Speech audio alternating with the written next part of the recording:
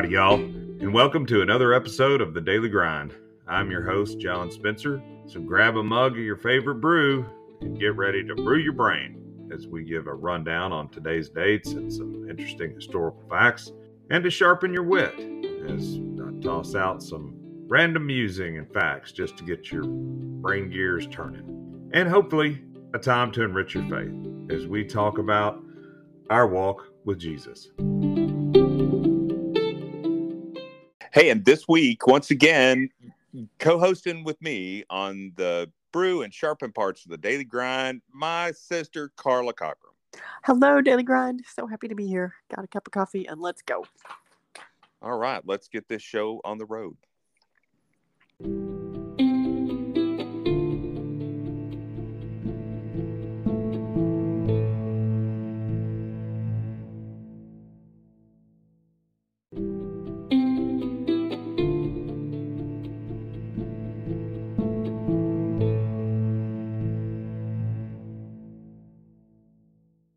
And now it's that time on the Daily Grind to brew your brain. It's Monday, September 11th. On this day in 1297, the Scots, led by William Wallace and Andrew Murray, defeated the English at the Battle of Stirling Bridge.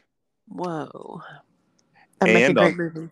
That would make somebody should make a movie about that. I know. And on this date in 1609, Henry Hudson discovered Manhattan Island. Oh, okay. Whew. What a find. I know. It's always weird to think that you discovered a thing where there were people living there already. Yeah. And yet you discovered it. And yet you discovered it. Don't know what those other people were doing. Not discovering it. So. And on this date in 1792, the Tavernier Blue was stolen in France and recut.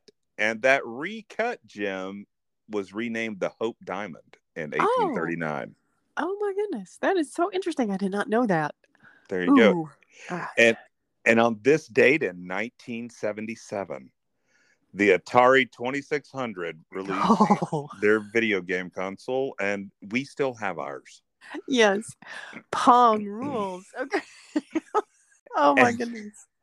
And obviously, September 11th, on this date in 2001, terrorists crashed 2 planes into the Twin Towers of the World Trade Center in New York City. And a third aircraft crashed into the Pentagon, and a 4th plane crashed in Somerset County, Pennsylvania. Ben Sliney, the man who ordered all commercial planes to be grounded on 9/11, did so, interestingly enough, on his first day on the job. Oh, no. Oh, whoa. That is like the little story you go, wow, what a first day at like. And how long did he stay at that job? I might have reconsidered my life choices. Oh, bless his heart. Oh my goodness. I know. I've never had a bad first day, I guess. Or 3rd or 5th or 972nd, right. Whatever. And September 11th is Hot Cross Buns Day. Oh, yum. It's Make Your Bed Day. Okay. That should be an everyday day. It's National Day of Service, and it is Remembrance Day. Okay. For 9/11. And now it's that time on the Daily Grind to sharpen your wit. When Horace and Diana Wilcox founded Hollywood, California in 1887, they hoped that it would become a religious community. Oh, my goodness. Well, it sort of did. Kind of, but not probably what they were hoping. Oh. You know, that we know a lot more about dead people who made history than we do about living people who are changing it right now. Ooh. Do you realize that there's just a couple of tiny pieces of tape that are stopping the gravity of a 5.972 sextillion ton rock from pulling down my poster? No. Well, now that you put it that way, yes. It makes you go, wow, all those little adhesive things that we hold stuff up with. Because that is the weight of planet Earth.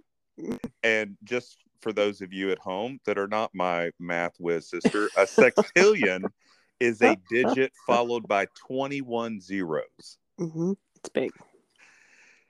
Teddy Roosevelt gave us the phrase, speak softly and carry a big stick and you will go far, in 1900. Yep. A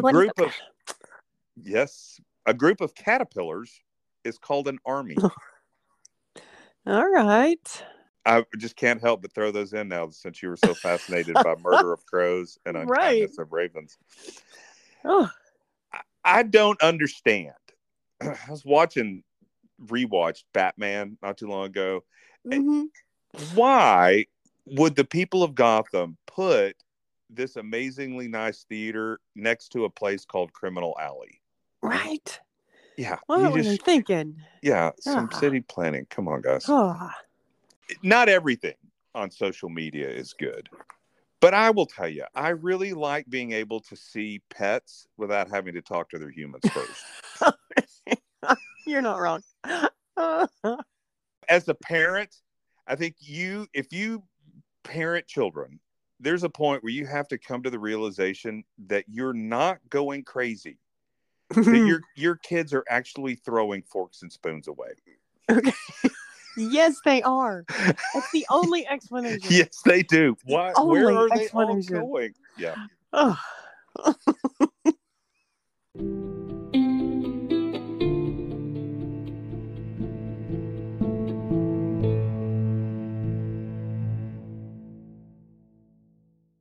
And now it's that time on the Daily Grind to enrich your faith. This Sunday at church, Brady Locke in his sermon mentioned and made reference to Richard Foster's classic Celebration of Discipline.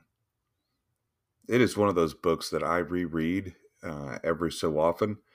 And it's a book that I have just recently given to a friend in our small group to look through the Celebration of Disciplines again. As we explore spirituality, faith, but hold on, don't turn off right now, because it may not be what you're initially thinking about. Perhaps if you're like me, when you think of meditation, your imagination runs to some tradition originating in the Far East. I know my mind often will conjure up a picture of Zen garden, people in robes sitting with their legs crossed, making om kind of sounds.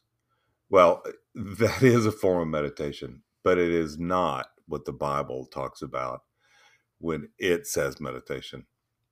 The aim of Eastern meditation really is to become empty, to set aside yourself and become one with the universe. The aim of biblical meditation is for us to encounter the living God and lead us to places of repentance and obedience and faithfulness to his word and the ways that he calls us to live. It's all about making space in our ever so busy schedules to just sit, slow down, and be in front of Jesus. Which means that the enemy of meditation is busyness and hurry. Meditation is slow in nature. It can't be hurried or squeezed in. The ultimate aim is that we would constantly be aware of the presence and the person of Jesus in every moment of our lives. But this can only happen when we're going at a pace where we are slow enough to engage our timeless Father. Richard Foster puts it this way. He says it is often easier to numb our thoughts, feelings, and longings with distractions rather than engaging with them in a quiet place. For me, I find that busyness is usually joined with distraction. I'm busy, but in those moments where I do find spare minutes, I often use it to check what's going on social media or some score, or I'm looking at a screen feed rather than focusing on my Heavenly Father. It is often easier to numb our thoughts and feelings and longings with distractions rather than engaging them in a quiet place. But that is what discipline is all about. It's about making time and space to be aware of Jesus and to bring him into our lives and conversation exactly as it is, and asking Him to touch our lives and hearts with His presence, with an awareness of His presence. He's always there. It's just whether or not I acknowledge it. In the Celebration of Discipline chapter on meditation, Richard Foster offers up 5 different routes for starting this journey. And I would encourage you to pick up a copy of this book and pick one way and practice it. Choose a time, put it on your calendar, and choose a place. Get somewhere quiet without distraction, and then give it a try.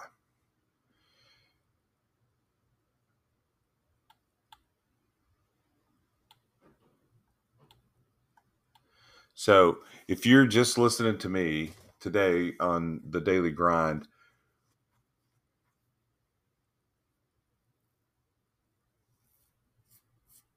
I'm going to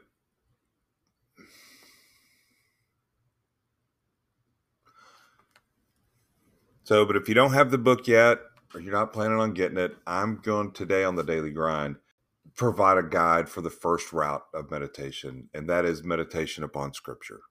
And I would encourage you just to try it this week. So meditation route 1, meditating on Scripture, is about actively engaging with Scripture. You pick a passage, one of the stories about Jesus perhaps, and read it over a few times. And then imagine yourself as someone within the scene. Maybe you're the woman at the well, or the cripple by the pool, or a child that Jesus engages with. Perhaps you're just a person in the crowd witnessing the miracle. Put yourself in a lot of those different places. And then ask yourself, like in this story, what do you smell? What do you see? What do you touch? What do you taste? What do you hear? Let yourself be drawn into the story and experience it firsthand. What are you noticing about Jesus? And stay in that place of imagination and engage with Jesus before you. What do you want to say to Him? And what does He want to say to you? And then in that time, or it's to provide some act of service before someone has to ask us, or to call or message a friend that we're knowing is having a difficult time. Try to act in obedience right away, and then think about writing down any other reflections you've had during that time.